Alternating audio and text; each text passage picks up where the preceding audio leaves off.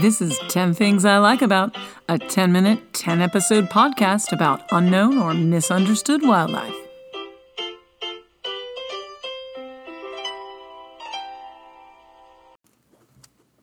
Welcome to 10 Things I Like About. I'm Kiersten, your host, and this is a podcast about misunderstood or unknown creatures in nature.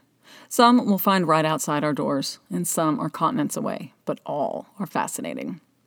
This podcast will focus 10-minute episodes on different animals and their amazing characteristics.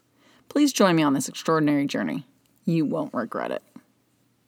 This episode begins a new series about an animal thought to have been extinct since the time of the dinosaurs. But as this episode will show, the coelacanth has been here all along, and this is the first thing I like about them. We'll begin with the unbelievable story of the rediscovery of this amazing animal. Let me set the scene for you. It's 1938 in the town of East London, South Africa. East London sits on the eastern coast of South Africa and harbors a bustling fishing industry. It's a hot and humid December day, and the young female curator of the East London Museum is hustling to get her newest exhibition completed before they close for the upcoming Christmas holiday. As Marjorie Courtenay-Latimer is painstakingly assembling a rare dinosaur fossil, a startling sound shatters the peace of the museum and her concentration. It's the ringing of the newly installed phone, and she doesn't know it yet, but it's the sound of destiny calling. On the other end of the phone is the manager of the Irvin and Johnson trawler fleet. Mr. Jackson would call Marjorie when his ships came to port with specimens that she might be interested in for the museum.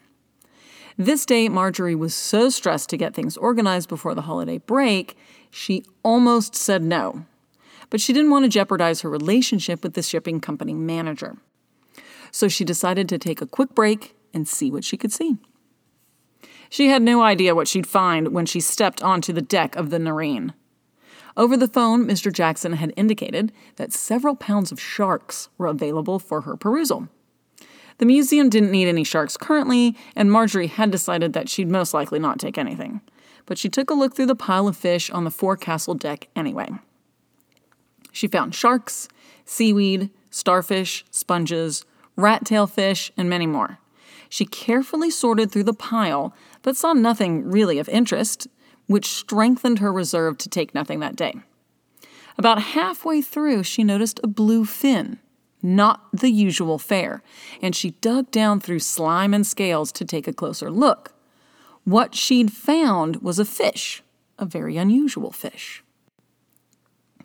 A quote from the book A Fish Caught in Time, The Search for the Coelacanth by Samantha Weinberg, expresses the discovery in Marjorie's own words.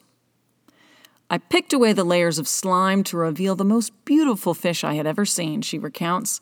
It was 5 feet long, a pale mauvy blue with faint flecks of whitish spots. It had an iridescent silver blue-green sheen all over it. It was covered in hard scales, and it had 4 limb-like fins and a strange little puppy dog tail. It was such a beautiful fish, more like a big china ornament, but he didn't know what it was. End quote. The fisherman who stood by watching said in 30 years of fishing he'd never seen anything like it. They'd caught it at a depth of 40 fathoms, 240 feet, off the mouth of the Chalumna River. When the captain of the ship first saw the catch, he thought it so beautiful he'd almost set it free. Marjorie's gut told her to take it.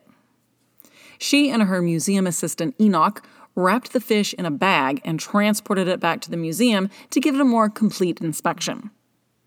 It was weighed and measured, and Marjorie sketched a rough picture of this puzzling fish. The specimen weighed in at 127 pounds. And a voice in Marjorie's head kept circling back to something she'd learned as a child in grade school.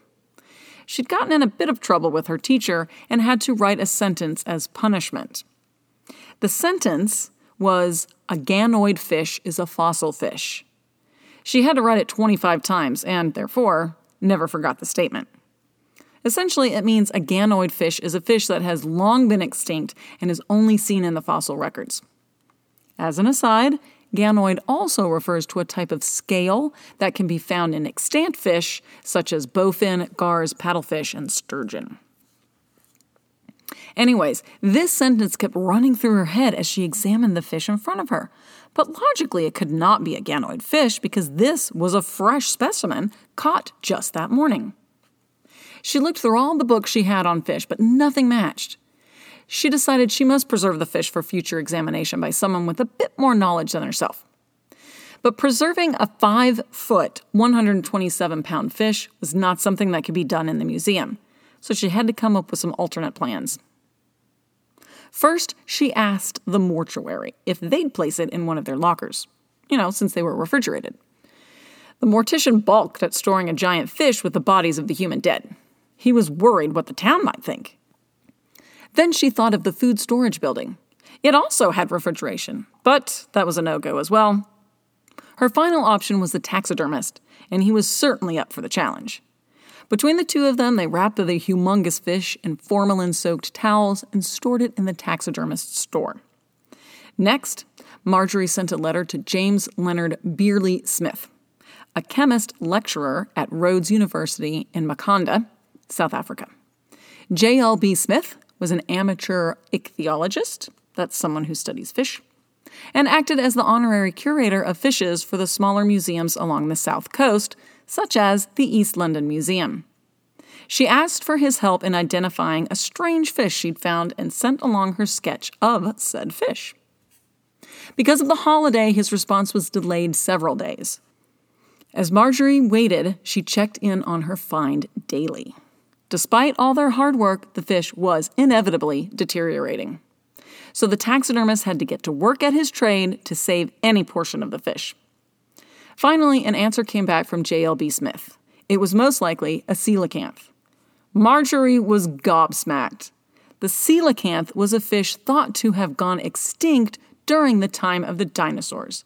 They hadn't existed outside of a fossil record for 65 million years. Or so we thought.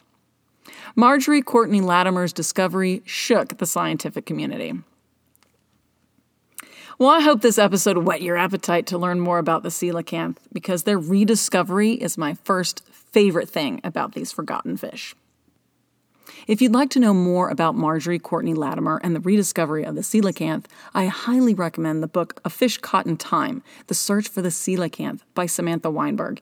It is one of my favorite nonfiction reads. If you're enjoying this podcast, please recommend me to friends and family and take a moment to give me a rating on whatever platform you're listening. It will help me reach more listeners and give the animals I talk about an even better chance at change.